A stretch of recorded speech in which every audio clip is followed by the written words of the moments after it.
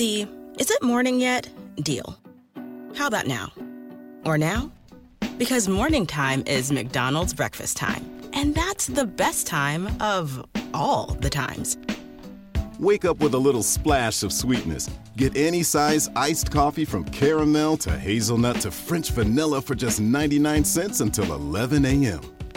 Price and participation may vary. Cannot be combined with any other offer. Ba-da-ba-ba-ba. It's finally here, the Macy's Friends and Family Sale with an extra 30% off gifts they'll love.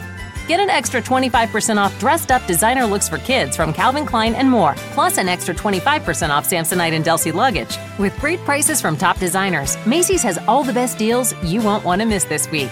And don't forget to sign up for a Macy's card or use a coupon to get 15% off beauty products they'll love this season. Tap here to download the Macy's app today for great holiday deals at Macy's.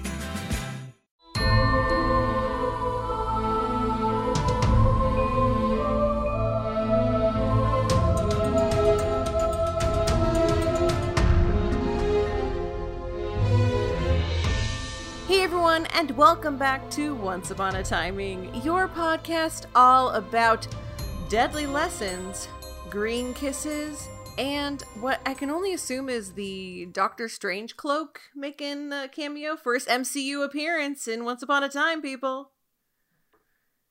Once Upon a Time did it. Once Upon a Time did it. It's The Simpsons did it of Disney and Marvel. That's right. Well, I am Beth Elderkin, and I'm joined as always by the lovely Abby. Abby, how are you doing? I am doing very well. In all of my majestic Christmas spirit, I am ashamed to say that it took until this year that my son, my baby dragon, looked at our Christmas tree and went, "There is not a star atop this tree. I have never had a star for my tree. I now have a star because of a very angry 5-year-old." Oh my goodness, you can't really be mad at that though, even if he's angry, because I'm like, that's just adorable. It was very super adorable, but it was like one of those, we were not a star tree type people. We've never really had them. My mom tried a Santa Claus situation, but we didn't like that either. So when I was growing up, we had the angel on the tree, and it was a very big deal that it was the last thing that went on the tree, and we were all there present for the angel on top of the tree. Now my husband and I have a gnome head on the top of the tree. Nice. And it's really cute. It's falling apart, but it's cute. We didn't really have those traditions. We did the pickle thing, though. We were very big on the pickle. So my tree does have a pickle. We don't do the thing, but it was a thing of when I grew up. But anyway, Midwestern stories. We are here to talk about Season 3, Episode 17, The Jolly Roger. And this is, it is an episode. It's a lot of episode. It is an episode, correct. Yes. How do I feel about this one? I don't know. Abby, how do you feel about this one? I'm gonna gauge my response on you. Okay, so I was thinking about this because I knew you were gonna ask me, because I watched the whole show and I was like, oh boy. I don't think I like or dislike it at this moment. I think I'm mostly just confused. It's just like a weird, unsettling, what was this episode? Because I think there's a certain point where Charming's in the passenger seat of a truck while Henry crashes it down Main Street, Storybrooke, where I'm just going, what's happening? What is going on? And why? Yeah, this episode made a lot of choices. I feel like this was a precursor to Charming with the 2x4 on the back. I mean, Charming, and he has fun on trucks. Charming loves to have adventures on trucks. But listen, he is a farm boy through and through, so you give him an old beat-up Ford, and he is going to live his best life. So that tracks. Absolutely. I'm surprised he didn't have like a tall boy in a brown paper bag while this was all happening. Be like, "You're doing fine, kid." Shotguns his natty light. Just this weird episode. It was a weird episode. It mixed a lot of strange. It had like the weird, fun adventures with Charming and letting a 12-year-old drive, while also being paired with a real historical figure being eaten by sharks, and a pirate getting a sex worker thanks to his friends. This girl got to eat, and and we'll talk about it. My favorite part of that whole episode was she was just like, she didn't question any of that. She's like, I've already been paid for it. And he's like, and I will pay you more to just say that we did it. And she's like, fine, and leaves. She's just like, I am not even going to kind of argue with this. Let's go. I'm going to go get a donut. Just, so many choices, so many wild choices. And I will say, this is not that I didn't know this already, but the little line that Zelena and Hook, when they talked and he drops Emma's name, I realized that I am the target housewife that they are going for, because he was like, I swear on Emma, and my whole insides just turned into jelly and mush. I'm like, oh, it's so sweet. It's terrible, but it's so sweet. I love them so much. I'm like, oh God, get it together, Abby. Get it together. I think my cynicism has destroyed me forever, but I'm also very tired because I have an 11-month-old baby and they're exhausting. So I when I heard that line, I more groaned inside my soul, but I wanted the gooey jelly. It did not happen. So let's go ahead and get into this episode. And we're gonna start in the past. And then we're going to kind of we're going to find out what happened to Hook, because he's the only one who can remember what happened, although we still don't quite have an explanation for how he is the only one who remembers things. They haven't gotten that far yet. And then we're going to kind of get into him having an oops, the consequences of my actions moment. And overall, I feel like this was good-ish, but there were a couple moments that a couple choices the episode made that were wrong choices, and if they'd made the right ones, it would have been a lot better. I'm not sure. So I agree with you kind of on the choices. I honestly think it was pacing and how they cut it together. I think that's what disjointed me the most about it, because I don't hate this, but I also I feel like they were so close. It was one of those things where you're just like, oh my goodness, we're so close. So we'll just start. We open in a dark forest, and there is Royal Guard coming with, I guess, a treasure chest, and they are stopped by a what's the word that I'm looking for? What do you call those people? They're on the road. A knight? A highwayman? No, because he's robbing them, and so he's like. In this episode, they are land pirates. Yeah, okay, so we will get to the land pirate situation. I loved it so much, the world's worst gang. So he is in this, what is genuinely looks like archaic armor, and it doesn't look like he can move. I don't know why that's not true. I was going to say, I don't know why they're threatened. I do know why they're threatened. So I'm just going to get it out here. It's Hook, and he's doing a real deep voice, and obviously we know who it is, but the people on the road don't. He's just like, you should stop and give us all of your treasure, or we will kill all of you. And he's like, you and what army? This army. And all of these arrows in a full circle around them light up. And it seems to be an army of archers with flaming arrows, which would be weird because they were very close quarters. Doesn't matter. So the guys decide they're going to leave the treasure and leave with their lives. He's like, that's a good choice. It's revealed to be Hook. Hook is mad at Smee because the arrows took too long to light, because, spoiler, they don't have an army. It's him and 5 dudes. Not the greatest gang you've got in the world, but it's Smee, and this is how they set up that it is the pre-curse, but post-Storybrooke self, because Smee's like, I miss being a rat. It's a little bit better, but I love cheese. And he's like, yeah, this is so much better. We don't need a stinking ship. Who needs a ship to go pirating when we can just steal from people? He's like, yeah, we're land pirates. Sir, you're just a robber. You're a criminal. So the whole thing with Smee kind of got me wondering. This is a larger existential question that I don't think the show ever addresses, but I kind of want to talk about it with you. Where, Smee so far has been the only one in the Enchanted Forest who's really talked about life in the real world. Because his life was very different from everyone else. He was a rat, and he has his ups and downs about it. But everyone else, like, they're all in the taverns. They're like full enchanted forest, full medieval times.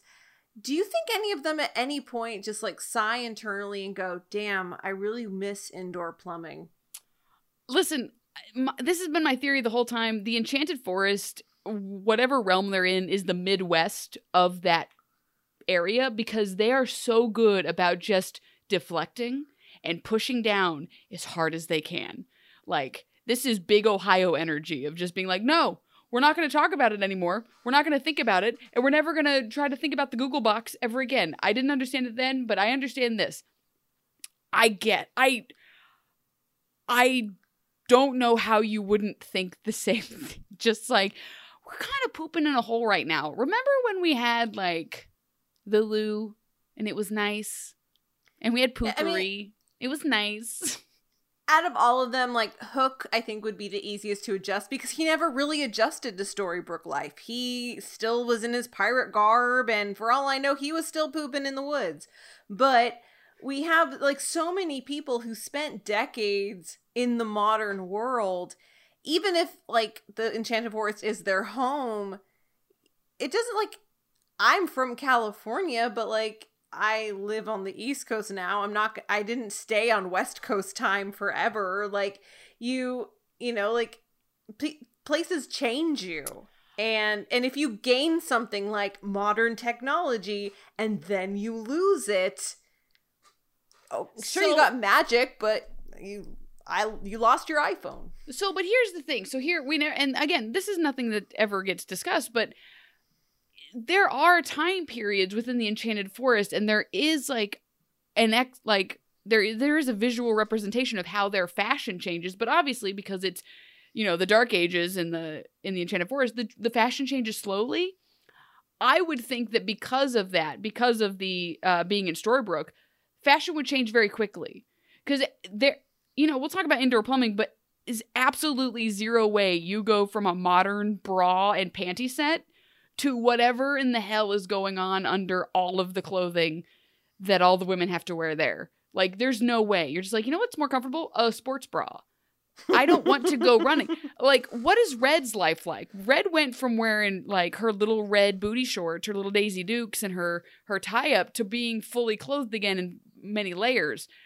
Does she change that? Does she decide she likes being exposed to the elements? How does that influence? Could she tie that into what she's doing now? The only one who does is Belle, and Belle seemed like the least likely candidate to pull that kind of wardrobe shift. But listen, Belle's not got a lot going on, so she's just channeling it into her Etsy store. Like, she's just like, yeah, she's just like, I miss my boyfriend. He's not here. I'm going through a hard breakup, so I'm gonna make my hair real tall to God, and I'm gonna put on this pair of shorts and a pair of leggings. Why not? New year, new me. Let's go. All right. Well, they are the pirates. The land pirates are at the tavern celebrating, and Smee and the friends have done a choice. So they decide to treat their captain to a lady of the night. They pay for a sex worker for Hook, and Hook is just like, cool, right on, love this for me, let's go. And they go out to the alleyway. He's just like, here's like probably way extra, just let's pretend that this happened. I don't want to do this. And she's like, cool, puts it away and leaves. Actually, really, you're right. I did really like this because she, like, you know, oftentimes they'll like present the sex worker as like naive, like, oh, did I not do a good job? Are you not pleased with me? Like, they make this very male gaze thing about it, but no, this is her freaking job. Well, and I actually, interestingly enough, I was happy they didn't do somehow the exact opposite and make her some sort of like rough and tumble tooth, like missing her teeth and just being like, but being aggressive about it. Because you're right, there is this like male gaze thing where it's just like this sex worker is fiending to do this. She just happens to get paid. No, this is her job. If you're going to pay her to not do her job, she's also fine with that. She's going to go home and take off whatever ridiculous undergarments she may or may not be wearing. She's just like, I'm going to go home, put my sweats on, score. So was I the only one who was pissed that Smee called her something? Yeah. Yeah, but also, again, a rat. So, I'm sorry. That excuse only goes so far. He's I know, a person now. I know, but I also, so here's a question, Beth. If Emma had sex with Smee, did she have sex with a rat? Because if she had sex with Walsh, and you said she had sex with a monkey, but sex was he wasn't a Walsh, but I thought I had already conceded my defeat about this last week. I have just beating this to death. We've got Emma. We've got Frozen coming up. I've let it go. Let it go. So I do, and just to talk, just for the last part of this, I do want to say that I would love if there was like a deleted scene of Smee like approaching this woman to like make this transaction, and she's just like, "Sir, there is not enough in the world." He's like, "No, it's for that guy over there," and points at Hook with his eyeliner and everything. He's like, okay, not you, no, him, fine, yes. Like it shows she has like standards and stuff, and it's Smee. It's like she can just smell that he smells like cheese. Like it's like gross. Whatever this is, no sale. So this is just supposed to like show us in a weird way, because that's why this is. You're right. It's a choice. They didn't do a terrible job in portraying this sex worker, but at the same time, I feel like there's a better way to describe, or a better way to point to us and say, hey, Hook misses Emma and is not going to throw his cat at anybody because he misses Emma. I don't know if we needed this. I think we could have just had him being sad and forlorn. It's not something the show does.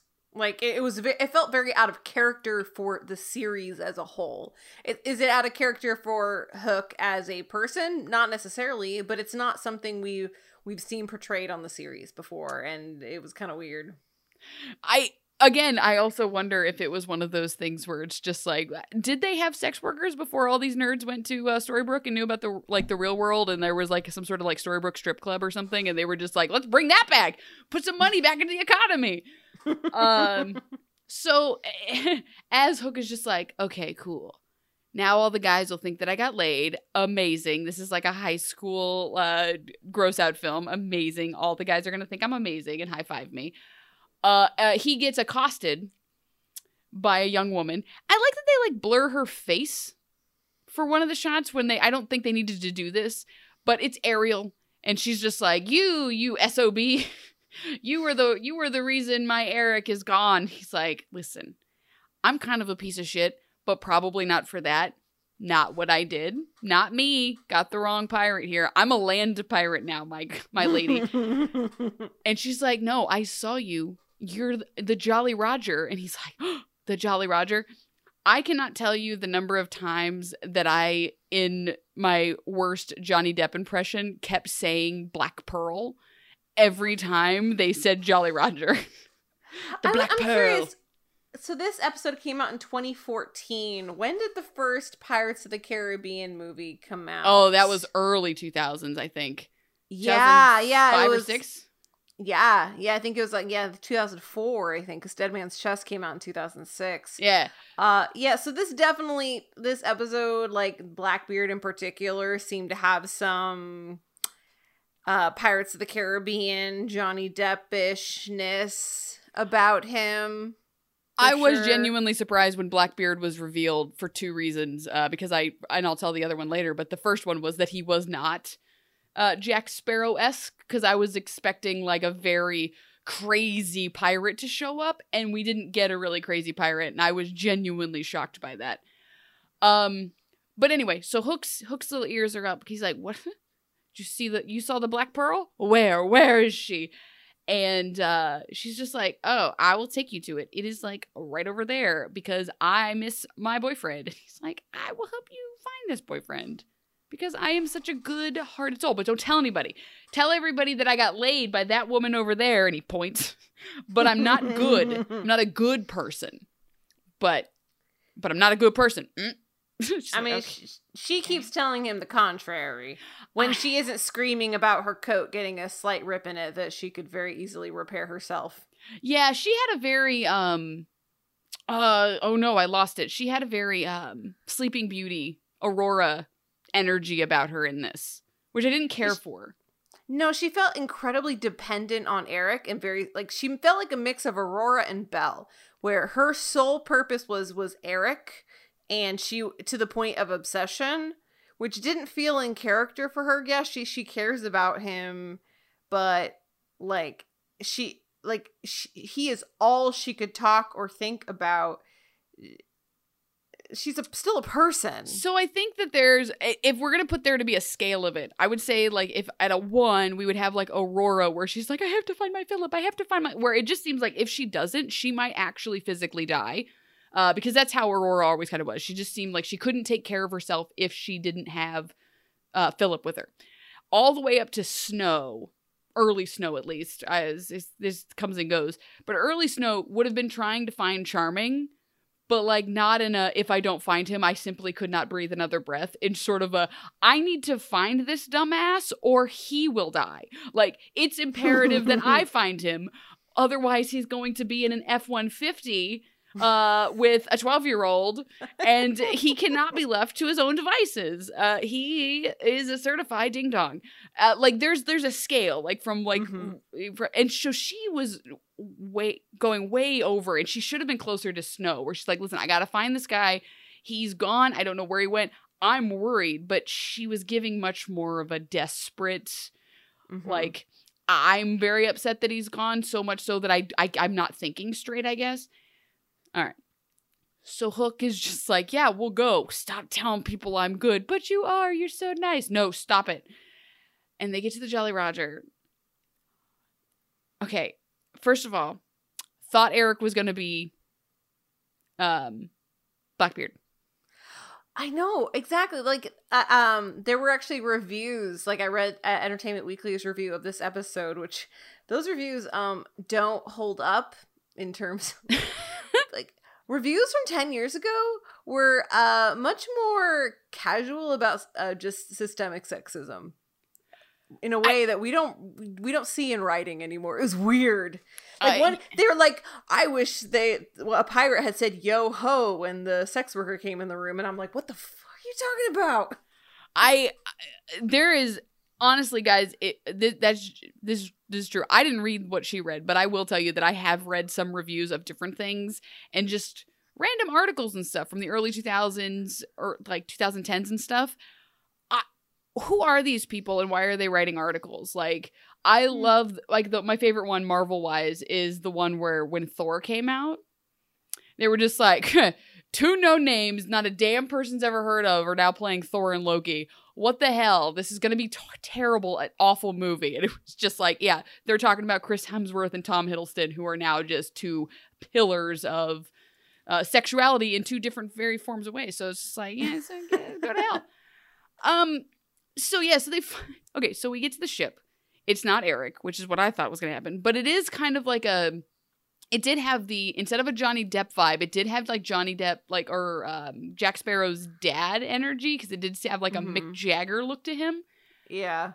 But also the way that the like sliding of the ship kept, like, it looked like a dance number was about to take place. Like, it looked like a stage. I couldn't break my brain from it. It was just like, I felt like I was sitting front or like mezzanine of a pirate shanty show.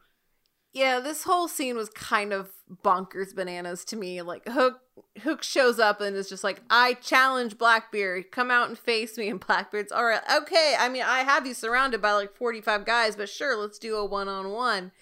And then, yeah, they have like a dance, which was mixed in terms of how good it looked. At times it looked pretty decent, and other times it looked very slow. And I do want to point out the actor who plays Blackbeard was the Beast in The Magicians, and I think he's fantastic. Like, I love this guy's energy. I love his casualness. Like, I don't know, does that make sense? Like, yeah. He's like he's chill even though he's menacing. Like, and that was him in The Magicians to a T. Also, interesting trivia. This is the only time in the show, at least according to the wiki, that there is a character in Once Upon a Time, a fictional character in the Enchanted Forest, who was a real person. Or at least it's the first one.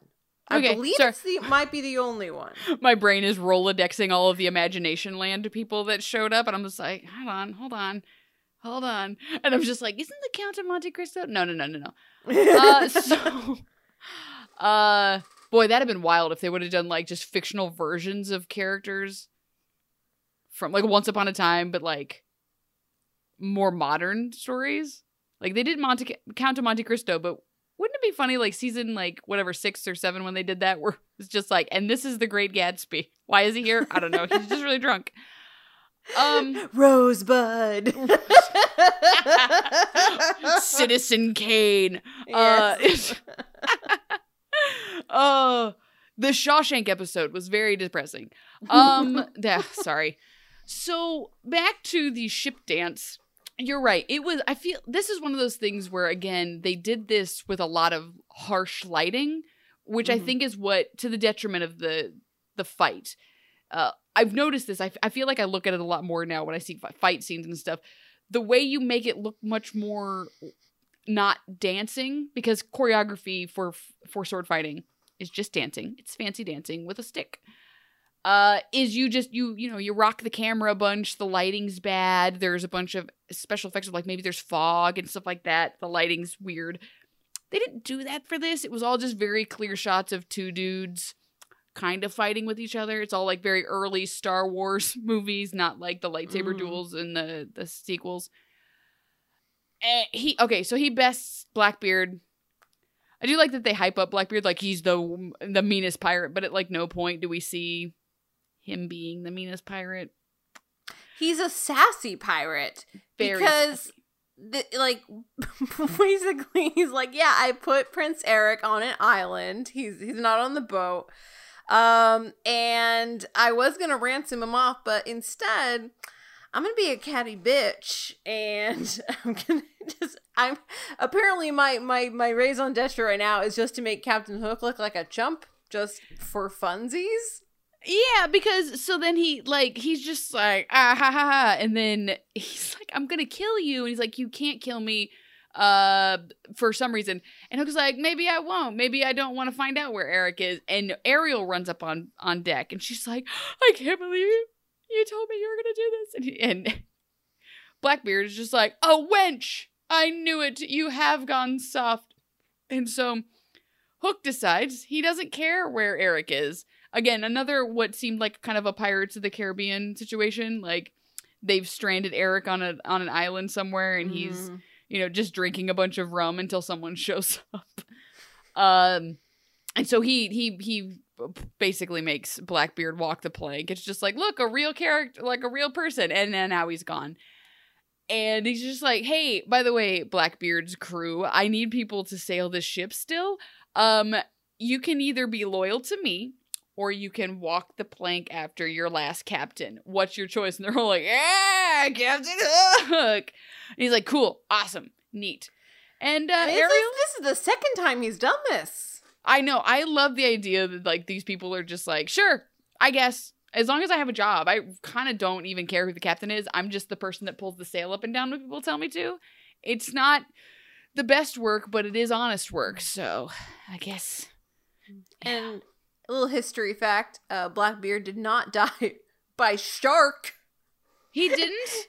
No, he was decapitated. Oh, Captain Hook did not show up with a mermaid demanding to find a prince and walk him and from push the him off the plank. Yeah, and Huh. only for Ariel to 3 minutes later jump in the same water and not be eaten by sharks herself. Well, she can speak fish. She's probably like, hey, what's up? Hey, what's up, Jeff? Hey, what's up, Todd? And they're like, hey, what's up? And they're just like ravaging, like. Well, if she wasn't eaten, because she's got a rapport with them, she's just swam through the blood and sinew and tissue of Blackbeard as she went down. Listen, the ocean is a terrifying, horrifying place. As nice and as pretty as Ariel is, she's seen some terrible shit. 100%. Also, if they're like staying with the Disney line, I mean, I bet the sharks are just like, fish are friends, not food. Ariel's a fish. She's just like, hey, what's up? But then a person shows up and they're like, oh, get this guy. This guy sucks. So they eat that guy, but not Ariel. So Ariel doesn't leave before she slaps Hook. I love that she slaps him twice in this episode. Do you want a fun little trivia about that? Always. So apparently the actress had never slapped anyone on screen before. And so Colin, just like when she had to slap him, he just kept telling her to just go for it and just like go nuts. And apparently at one point she slapped him on the neck instead of the face. So she was just like so intense about it. She was just like smacking him and then smacked him in the neck. Can you imagine? So I just have a very random story about this, and I will keep it short. My sophomore year in high school, we did Babes in Arms. Oh, God. And they put a chorus in the show, which Babes in Arms chorus, not a thing. So the main character has to, like, slap a guy, and she'd never done that, so they were practicing it, and the guy's, like, face was starting to swell up, and no one could figure out why. It's because instead, it's a stage slap, okay? You're supposed to kind of, like, open hand, graze across the face and like keep going, like you follow through on your slap, and they turn their face so like you make contact, maybe not. She was like cupping her hand and just like boom, boom, like just hitting him. Oh my God. And it took like 6 of those before someone was just like, hey, don't do that anymore. She's like, oh, the guy's like, my face. Like he had Ice's face. It was so wild. Anyway, guys, stage slapping, not for the faint of heart. But yes. Anyway, that is the past. And this is Hook's big secret, is that he chose his ship over Prince Eric. And I gotta be honest, I was a little let down that this was his big tragedy that has been like haunting him.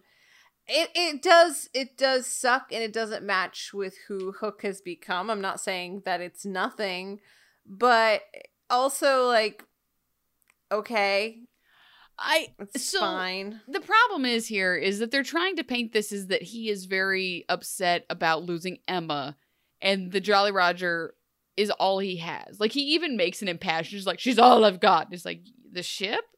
Yeah, the ship. It's the ship. The ship is what I'm talking about. Because he is apparently so, and again, like I said, I am pro this specific fandom ship. I like the Swan Hook situation, Captain Swan. But the way they dialed it from like Neil's dead, Hook is suddenly so impossibly in love with Emma. Like it's destroyed him as a person. Like he is so devastatingly in love with her, which again, that's what, you know, obviously we're as women, we're supposed to be like, oh my God, he's so in love, he's so broken. But like, it doesn't track. Like he's just like kind of okay with her. And then this, like the little like blip happens and he's just like, oh, this is sad. I'll never get to see her beautiful face ever again. I need my ship. And so much so that I will be like a bad person, even though he had somewhat been working towards redemption. So, like, this whole storyline, it felt like it was so close to being correct. Yeah. But they just steered so hard into it, it didn't work. Yeah, I feel like little tweaks to this, and mainly in the pacing, like you had said, would have made this have a bit more impact. But as it was, I was just, I mean, I kind of wanted something a little bit more traumatic, you know, especially I would have much rather had it be someone that, for example, Hook was closer to. He didn't really know Ariel. He knew Tinkerbell. Maybe he screwed her over. You know, there are other people that we could have had this be involved with instead of Ariel. But we are going to go ahead and go back into the present, where we have an IKEA crib assembly that is not going very well. And Mary Margaret wants to bring in Geppetto to build it, because we haven't had a cameo from him. We're like, no, we can't afford it, so we're just going to name drop him, which means we don't have to pay him, but he's not coming. I don't know why the trope of people struggling to build things annoys me so much, but it aggravates me to my very core. I don't know why. I hate this. I hate this. I mean, it is very like it's identifiable, but also not. Like it's an anxiety we've all experienced, but we don't experience as often as TV portrays it to be. But like I feel like when I see someone trying to put some furniture together and it's going really badly, it gives me knots in my stomach. Like, and I can remember that one time something like that happened to me, and it sucks. So I think it also comes from a fact of like, especially baby things, for the most part, are not like this for safety reasons. Like your crib comes in 4 pieces at most. It comes in a giant, impossible box to ship, carry in a normal car or anything, because for safety reasons, you can't build the whole thing top to bottom. There's at no point would you ever have to put in more than that many screws. And so like, that's another one of those things where you're just like, does anybody have a baby? Does anybody just be like, oh, did they take this crib apart extra amount to make this worse? Where did we find this crib? Does it have a drop bar? Because those aren't legal anymore. Like, I just, like, as a mother, I have so many questions. Yeah. A lot of questions. But annoyed. And so they're like, no, we have to continue living our life. And it's just like, this should take you like 10 minutes. This isn't continuing to live your life. This is going home, build a crib, and then we go beat the shit out of a green witch. I mean, if Emma had her magic, she'd be able to assemble this a lot faster. But she is having some troubles in the magic bedroom, in that she wants to work on those skills. So, of course, she's going to turn to Regina to think that she can train her, because obviously Rumpel cannot. Rumpel gave her like half a lesson. Regina helped her move the moon. But we need to get to the next step. And so David is like, this is my favorite scene. Oh, I have a crying baby in the next room. I might have woken him up. Oh, my husband will look after the child. If you hear a crying baby, that is why. A good father. Yes. He is in a crib that was not assembled from 40,000 pieces. So Charming offers to watch Henry, and Emma's like, I don't think so. And this scene was great because everyone's had this kind of conversation where you're just like, no, you're tired. You need a break. And they're like, no, we're not tired. We can totally do it. And then she's like, no, it's not you're tired. It's that I don't want you to. And she mentions the cradle cap, and I immediately thought of you. I also like, I don't think Emma disliked it. I think Henry was just like, I don't like these people. I genuinely don't, because that is an experience, and I will, as a person with a 5-year-old, can say that, like, when you have a baby, you can just be like, hey, can you watch my baby, to literally anyone that you trust, and they're like, yeah, absolutely, because as long as, they keep the baby alive, that's what you're asking them to do, but they can play with the baby and have fun. Soon that baby develops a personality, becomes a toddler, has opinions on things, especially, and again, Henry's not a 10-year or a toddler, he's a 10, 11, 12, however old he is. He has opinions on the people he hangs out with. So it's just one of those, you're going to go hang out with Mary Margaret and David. Ugh, bunch of nerds. Like, he has an opinion about that. And so he probably was just like, please don't make me hang out with the cradle cap lady again. What was that about? And that's the awkward moment as a parent, being like, no, it's not that he doesn't like you. No. I'm sorry. Yeah. But it also hurts their feelings because they're his grandparents, and they want, it's hard for them to be told, no, you can't hang out with him, because he not only does he not know who you are, but he doesn't like you. The people you are that he knows you as, he does not care for. So instead, he's going to hang out with surrogate father Hook, which is a choice, because, and I legit feel the only reason this choice is being made is because they're trying to push Emma and Hook together much faster than it should happen. They're sailing that ship down the high seas, and so they've got to get everybody in the same places. You have to get Hook involved in Henry's life, and so Hook can be involved in Emma's life. Everything has to surround Hook and Emma being pushed together as quickly as possible. Yeah. And also, like, it doesn't, it gives, I do like Regina's line about this, because she's like, he's with Hook? Oh, well, he's, prone to violence and a swarthy pirate. The perfect person for a young boy. For a young preteen. Yeah. Well, so let's go ahead, and I want to talk about Emma and Regina's scenes really quick. Because Regina is going to agrees to instruct Emma in some magic, and they act like they've done this a lot of times before when they haven't, and like Regina's like, we need to put you in the deep end. I'm like, well, she hasn't really been in the shallow end. What is this basis of comparison? Because like Rumple would throw you in the deep end, and if you didn't make it, you would drown. So Regina magics Emma to a giant ravine and puts her on a little rickety bridge and is like, you're about to die unless you can do some magic. And Emma doesn't just run across the bridge. Why wouldn't she run? At least try to move across the bridge. She just stands there. This whole scene was hysterical to me, because the way they set it up was like, so Regina like blows a bunch of the stuff off the bridge, and then it becomes what looks like a ladder. So I thought it was going to be and then Emma falls to the side of the ravine and then has to like crawl up the ladder thing. But like, that's not what happens at all. This scene's hysterical to me. It's so chaotic.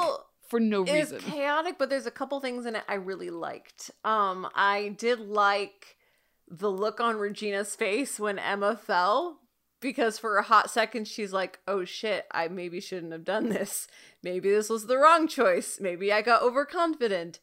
And then Emma coming up on the planks of wood from the bridge that she magically fashioned into almost like a spiral creature. It almost looked like it was breathing a little bit. It was moving, which is interesting because originally they were going to have her magic up a dragon, conjure a dragon to get out.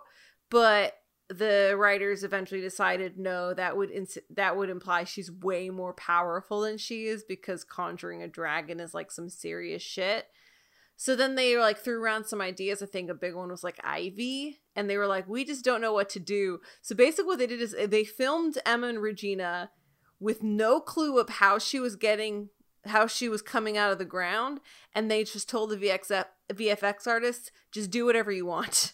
And they are the ones who came up with the planks, which I actually liked the best, because it was Emma being smart and creative and using her environment, which felt very much like her.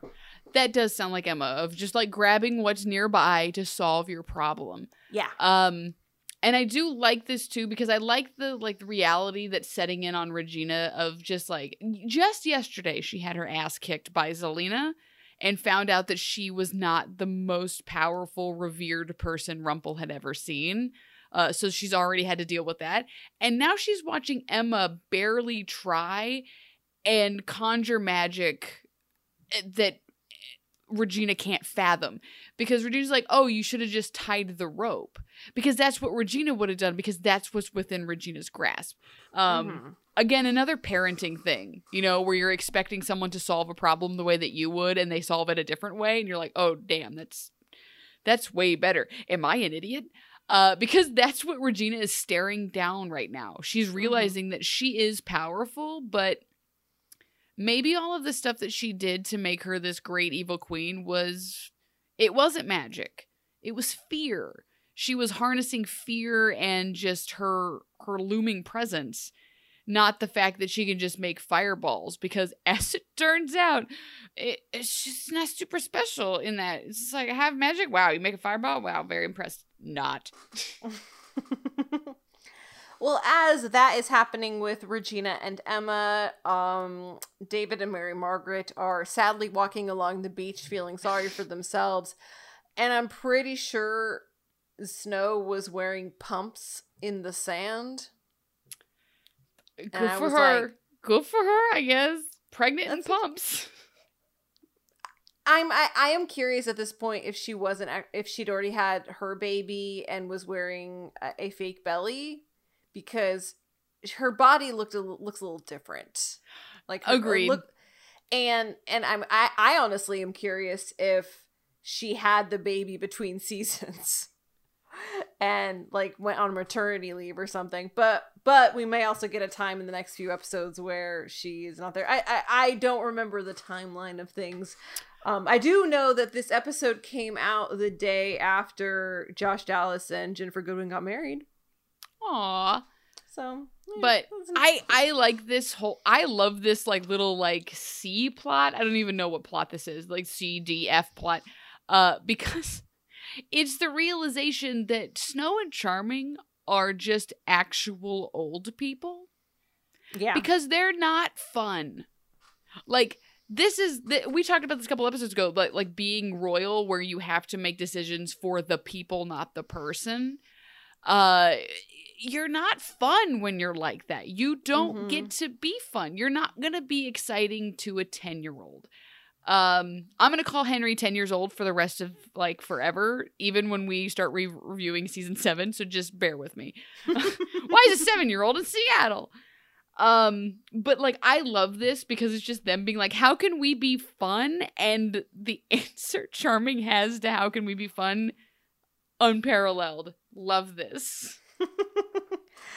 Yeah, but before they can, they can come up with their fun idea on how to entertain a 12-year-old by giving him the keys to a car, they come across Ariel, who has washed up on shore, and she is looking for her prince, but she has been missing a year. And she's, they think maybe Prince Eric's turning to a monkey. They're not quite sure. Now, I have one fix for this scene that I think would have made it so much better and had it make a lot more sense. Because as it stood, this made zero sense to me, and it felt total plot contrivance. Because Charming and Snow suggest to Ariel, hey, maybe Hook could help because he remembers the year. Never mind the fact they've never brought this up for any of the other people who've lost their memories and have been looking for people, because we've seen it a lot in the past few episodes. It's only now that they bring up Hook, when Hook has a personal connection to it that they don't even know about. I felt this was a mistake, and given how Zelena was Ariel in disguise, spoilers. Oh my god, what? And she knew Hook's story, if they had simply had Ariel like throw out a nugget of, well, is there anyone here who remembers the past year who could help me? Or, hey, Hook does maritime stuff. Maybe he has some answers.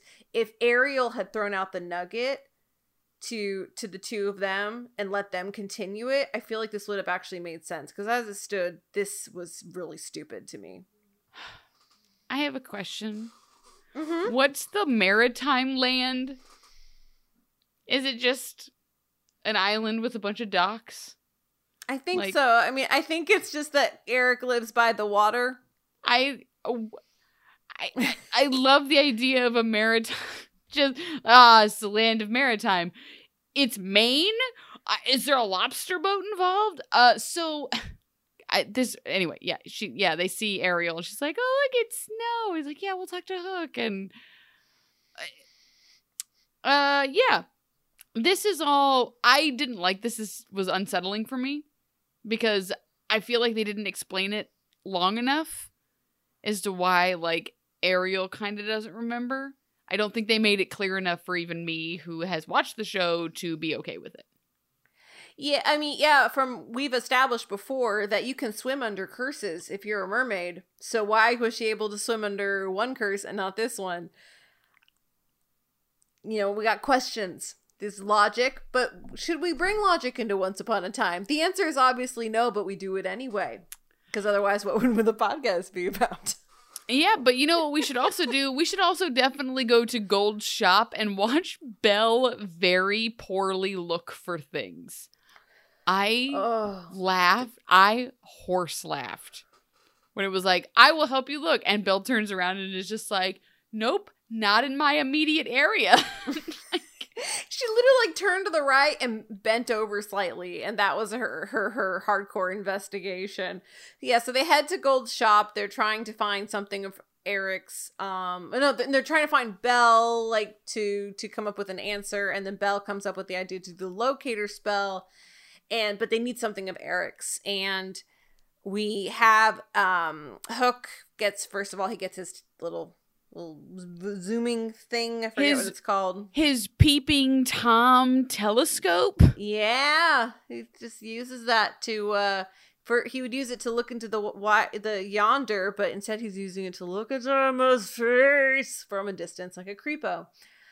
So he sees Eric's cloak in the closet, and it's got the Ursula clasp on it. That's how you know it is Eric's. And we also saw in the previous scene, Ariel wouldn't shut the F up about this stupid cloak.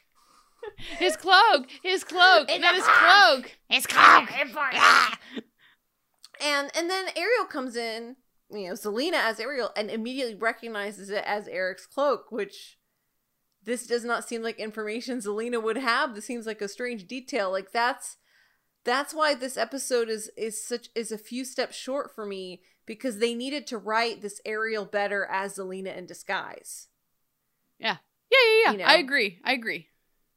Because why would she know that? Why would she know that Eric was from this and that was his cloak? Because like Hook's not even really standing near it.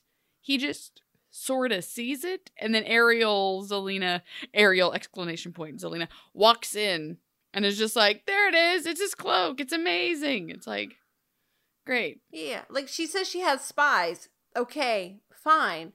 The spies aren't going to be like, okay, you'll know his coat. It has a clasp on it with Ursula on it. It's red, and like these are things monkeys would not pay attention to. Boy, maligning the flying monkeys. Poor monkeys. They're just trying to do their job. They're just poor cursed people. But you're right, because I mean, even people who have been like in trauma situations or like robbed and stuff, when you ask them to describe the person that has traumatized them, they're like, he had hair and pants. They might have been blue pants. Like, I can't imagine a monkey's just like, okay, Ariel's Ariel's beau. Listen, here's what he looks like. Exactly. To a T. Also, let me tell you every single thing about his Doctor Strange cloak. It's amazing. Well, it flies through the air thanks to the locator spell, and then finds itself plunging into the depths of the sea, which Ariel takes to mean one thing: her beloved Prince Eric is gone. And if only she could find out who is responsible, she would have all the answers in the world. Just laying on the guilt trips on Hook over and over and over again. How, listen, in that entire scene, how did no one say anything about Davy Jones's locker? Please, why did no one say anything? Yeah, there were a lot of missed writing opportunities in this episode. I feel like, and I don't want to malign the writer too much. It's just Ernest the monkeys. It was David Goodman, who is an executive producer, and he wrote a lot of episodes. He wrote like The Thing You Love Most. Like, he's been there since the beginning. I feel like this one was phoned in a little bit. Like, there's such a ripe opportunity with a mermaid and a pirate hanging out together. Like, there's so much. It's that. There's easy logic fixes that would make this a lot better. It just felt like whoever was writing this was just kind of getting to where they needed to be. But if you do the bare minimum, you're still going to miss out on a lot of potential. Like Davy Jones's locker. I like the idea that they spent, like, they were in a writer's room and they spent like 3.5 hours trying to figure out how Emma would conjure herself up on the thing. Dragon? No, not good enough. Vines? Weird. Poison ivy. We can't do that. Let's stay here all night and figure out that way. Okay, well, what can we do with a pirate and a mermaid? I don't know. It's anyone's guess. Just get them from A to B. Who cares? Let's not delve into the just decades and centuries of pirate and mermaid lore that we could make this episode work with. But we do get Ariel slapping Hook again. That's right, because Hook, fast forward to the nighttime. The nighttime! We cut to the night, And Ariel is about to leave, and she's sad and depressed, and Hook comes to her begging for her forgiveness, confessing what happened, what his responsibility was, and he's like, I've changed. I love a woman now. It's made me a better person. And she's like, swear by her name. Tell me the name of the woman you love, and I'll feel a little bit better. And he says, Emma Swan. And all the shippers swoon. They Emma swoon. They Emma swooned. and that's where we get the big twist. And I feel very silly for legit not seeing it coming until it happened, but I also think that's partly because they didn't write it well leading up to it. Meanwhile, I misunderstood you telling me the storyline, like, promo for one of the episodes, thinking that it was this episode. So the whole episode, I was waiting for Zelena to show up and threaten Hook. Literally until this recording, until you told me that I was misremembering which episode it was for. I was just like, Zelena will show up any moment. So I was not blindsided by it. I was just very confused by the everything about it. So this also happened, like, very quickly. This felt like a Band-Aid situation, because it was like, it's Zelena, poof, black, blah, blah, da, and we've moved on. Very wow. It was a monologue. It was a monologue moment, and if you have to do a monologue moment in order for your thing to make sense, then you've done it wrong. Because Zelena explains to him, hey, I've got spies everywhere. I knew about your dirty secret the whole year. I disguised myself as Ariel, and I came here so that I could get the name of your love, because I need your heart. Not for that. This is not the heart for her spell, which, side note, I forgot to mention, Regina mentioning baby parts for a magic spell. I love that line so much. I just like it when they go full tilt bonkers. And so, yeah, it was just like, what could she need the baby for? Well, there's so many spells that can use baby parts. You wouldn't even understand. And like, Snow was like grabbing her stomach, like, oh my God. And Regina's like, yeah, baby parts. You need a baby foot to make like literally almost everything in the world happen. But whatever. At least she's so blasé about it. 10 out of 10. Yeah. You gotta legit wonder how many baby parts Regina has used in her spells. But I wonder if that's supposed to be like, and I don't know if they meant to do this. I highly doubt they meant to do this. But I think that might have been lampshading, is the fact that Regina's not actually bad. Like, she's done bad things, but in her heart, she's not terrible because... And again, this is the underlying sexism of early 2000 television, because she wants a child. I mean, we saw that with Hansel and Gretel. She's always had kind of a soft spot for kids. So I'm going to guess the number of baby parts involved in anything Regina was doing, unless Rumpel was there tossing baby parts at her, was 0. Like, I don't think that she wouldn't take someone's baby to do that. That's very fair. And also, I don't want to say the word baby parts anymore. We're done. I want to throw this out the window. And we're done. It is gone forever. So, Ariel, Zelena, she gives Hook the kiss of death, where he has a curse on his lips, where if he kisses Emma, it's going to get rid of her powers forever. This is really stupid. This is a stupid spell. How does she have this spell? How could she not use this in any other way to more easily get rid of Emma's powers? Put it on a handshake. Put it on her coffee mug. Put it on herself as Hook and kiss her herself. Like, and then she'd absorb the powers. Like, so many questions. What I took from that, besides being like, this is a very convoluted plot, was all I was thinking was the number of times Hook has walked around with a like curse on his body parts, because he's got it on his lips now, but like, I don't remember if this has happened already or it happens later, but at one point his hook is cursed, or not cursed, but like given the power to destroy Rumpel. Like, at a certain point his hook is just like very deadly, more so than normal. On top of now his lips. Like, I like the idea that Hook's just walking around with crazy curses all over his body. Like, yeah, if if I fist bump somebody too hard, they'll go blind. Like, it's just... And that's not even getting into the devil hand that he gets later on. Oh, poor Hook. Poor Hook and his body autonomy. I swear. Poor man. So Zelena tells him that he has to kiss Emma in order to get rid of her magic, or she is going to commit genocide against literally everybody in town. And so Hook is left with a Sophie's choice, and instead of, contemplating or getting help, or I don't know, maybe gathering everybody Emma is close to and putting them all in Charming and Snow's house that cannot be repelled by blood, repels all blood magic, so Zelena can't get in. Instead, just stares at Emma through a window. Well, first of all, Hook doesn't know about that. Whatever.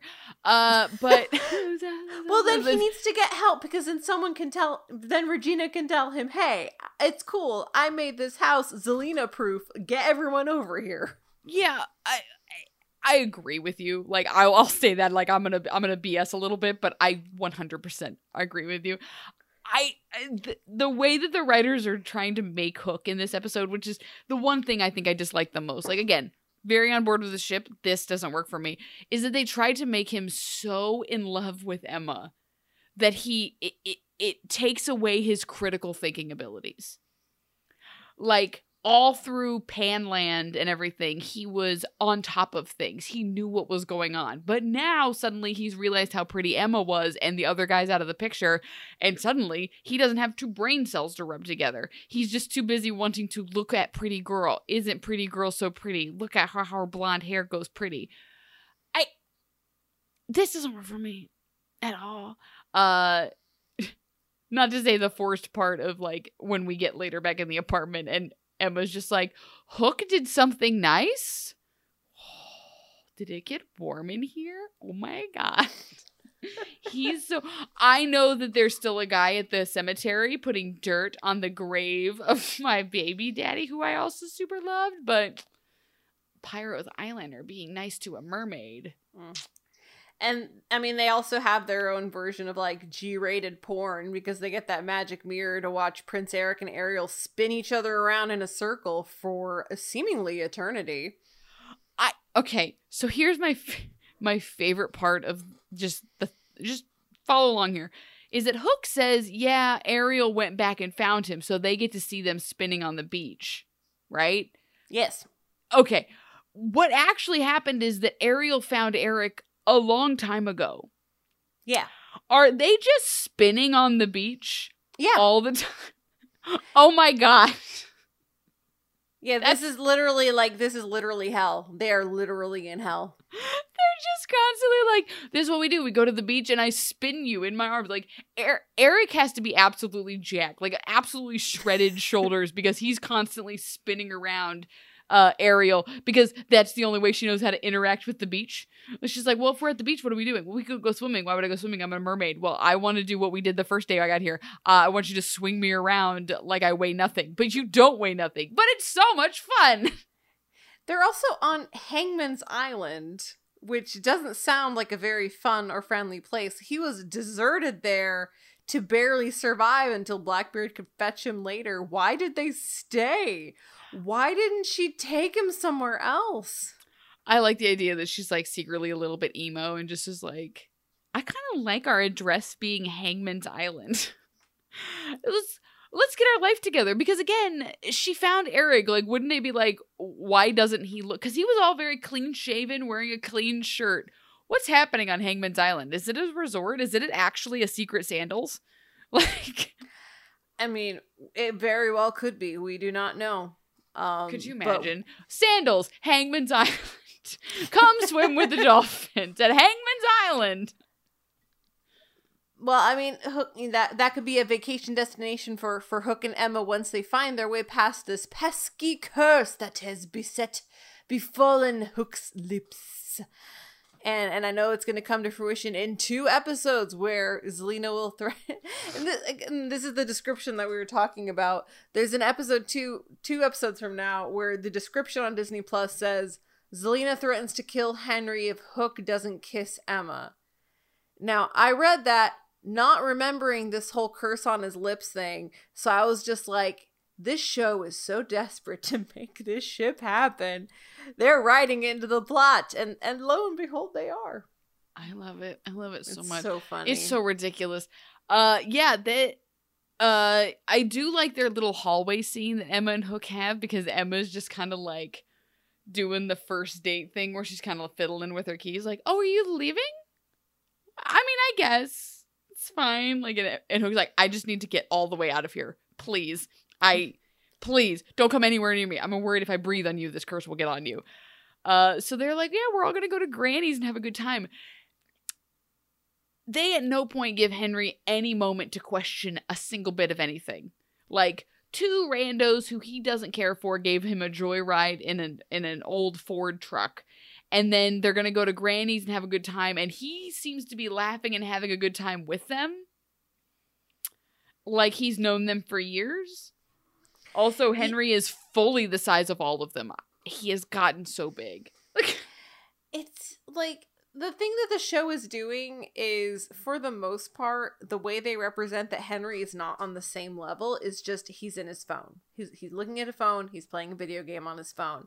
And then you have Emma talking to somebody. In this case, she's talking to Hook, saying, he had a good life over there. I want to take him back to it. Those are like the two modes. But then sometimes it feels like the writers forget that. And then they film Henry interacting with everybody the same way he always has. Yeah. As if, like, one joyride with Charming suddenly made him not... Made them family, yeah. Like, it made them family, but also, like, took his face away from his phone. Like, that's not how teenagers work. Like, they don't have a problem with their phone. I love the boomer idea in this whole thing of just being like, he's in his phone. He's just a... But, like, he can like them, but he still wants to play his games. Like, he still wants to disengage his brain. Because that's what teenagers want to do. They want to turn off their brain for a little bit because they're having too many hormonal thoughts about the existential crisis that they're having. They just, no, play game instead. Please. Please get me out of my own brain. They don't want to have a super fun family time at Granny's while everyone stares at him strangely. Because I have to imagine he is so uncomfortable all of the time. But then Hook is staring at them, like, from across the street with his spyglass. And then Henry looks over and is even more uncomfortable. It's like, why is this dude with a down periscope staring at my mother? So listen, and I'm going to try not to harp on this too long, but it's a telescope, right? Like, it's supposed to be like an eyeglass for him to see land. So he's supposed to be able to look at the horizon and see if he can see something that his naked eye could not see. It just, like, looks like 4 feet in front of him. Yeah, this is like a cheap, terrible one that you buy for your kid that's like neon green and can see kind of across the room. Yeah, just like, oh, cool, I can kind of see a little bit more of the closet I'm sitting next to. Or it'd be like the kaleidoscope one where where you move it around and, like, it has, like, the little changing he could have colors. literally just stood outside the window. She wouldn't have noticed. Like, why is this happening? I love it so much. This is such a weird episode. Well, guys, that was that episode. It's season 3, episode 17, The Jolly Roger, and we still do not know what happened to the Jolly Roger. It is still MIA, missing in action. And I feel like we've said everything we need to say about this one. It was fine. It could have been a lot better with a few easy fixes. I feel like it's just trying to move us to where the show wants us to be. And, like, it's kind of taking a toll on the quality of the show itself. Because this episode is not the finest they've done. No, I feel like both the Zelena and the Neverland thing, if done properly, could have been spread out through a full season. Mm-hmm. And their decision to put them as a breakup season, and that's fine. I think there's a way to pare both of the seasons down, but you can tell where they're trying to speed run through things. Mm-hmm. And this was a speed run episode. This was a let's get... And, like, it's been, like, a couple episodes of speed running because it's like, we've killed Neil. Okay, now we've got Hook in line. Okay, now Hook has to kiss her or the whole world falls apart. The speed run to the finish line, because if I'm remembering the rest of the season correctly, a lot more shit happens. Yeah. And so it's just like, why did this happen in the back lot of the back 40 of this season? Well, a lot of stuff happens, but you know what also happens, Abby? What's that? A lot of smooches. Oh, he's doing mini smooches. Also, There's many Zelina looking smooches. like absolute fire. Like, she can wear a hat like nobody's business. Yeah. No one can wear a hat like Zelina. I think that's how you know that she's related to Regina. Is like, both of them could wear a hat and I'd never be mad about it. They could both put on baseball caps and look like runway models. I love it so much. Well, everyone, thank you so much for joining us for this latest episode of Once Upon a Timing. We want to thank our patrons, especially our Snow Queen patrons, which, by the way, that name in just a few episodes is going to take on a whole new meaning because we will be in the frozen territory. Our special Snow Queen Shadow of the Week is going to go to Philip Korn. Philip, thank you so much for supporting us. If you're interested in joining the wonderful Patreon community we've got built up, it is patreon.com/OUA timing. You can join our Facebook group at facebook.com/group/OUA timing. You can subscribe to us on Apple Podcasts, Spreaker, or wherever you get your podcasts. You can also follow us on Twitter if you just want to like hang out and chat. I am personally at Beth Elderkin. I am at _Abby. So thank you everyone for joining us, and just to let you know, we will be back at the beginning of the new year. We are taking a little bit of a break for the holidays, and we want to wish all of you a wonderful holiday season, however you choose to celebrate or not celebrate. But don't worry, you will not be empty-handed as you go into your holiday festive travel. Next week, for our wonderful patrons, we are having a special episode where Abby and I, along with a special guest or more, to talk about the Princess Switch 3. Yes! I'm so excited! It's a heist movie. I'm so excited. I want the Princess Switch to just be the new Fast and the Furious. I just want Princess Switch 5, 3 Fast, 5 Furious. In space. Yes. Space. And it will be a Patreon exclusive for a week. And then between Christmas and New Year's, it will be made public for all of our wonderful listeners. So if you want early access before the holidays, you can subscribe to us on Patreon, as mentioned earlier. Otherwise, it will be available later on for the group at large, because we just want to thank you for all of your support throughout this whole quite a year. This has been quite a year, Abby.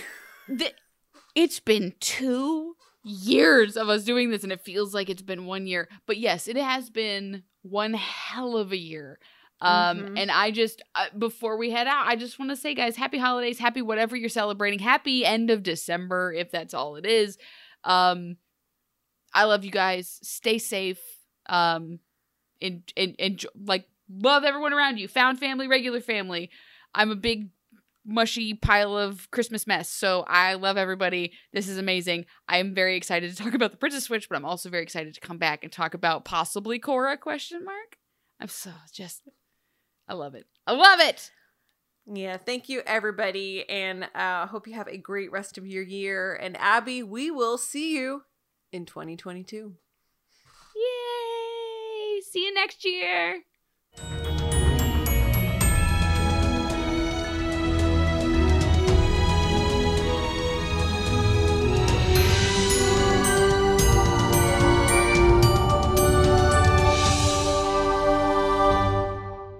Mary redeemed a $50,000 cash prize playing Chumba Casino this year. I was only playing for fun, so winning this was a dream come true. Chumba Casino is America's #1 social casino experience. It's serious fun. With over 80 casino-style games to choose from, you too could win life-changing amounts of cash. Be like Mary. Log on to ChumbaCasino.com and give them a whirl. That's ChumbaCasino.com. No purchase necessary. Void where prohibited by law. 18+. Terms and conditions apply. See website for details. The voice in the preceding commercial was not the actual voice of a winner. Mary redeemed a $50,000 cash prize playing Chumba Casino this year. I was only playing for fun, so winning this was a dream come true. Chumba Casino is America's #1 social casino experience. It's serious fun. With over 80 casino-style games to choose from, you too could win life-changing amounts of cash. Be like Mary. Log on to ChumbaCasino.com and give them a whirl. That's ChumbaCasino.com. No purchase necessary. Void where prohibited by law. 18+. Terms and conditions apply. See website for details. The voice in the preceding commercial was not the actual voice of a witch.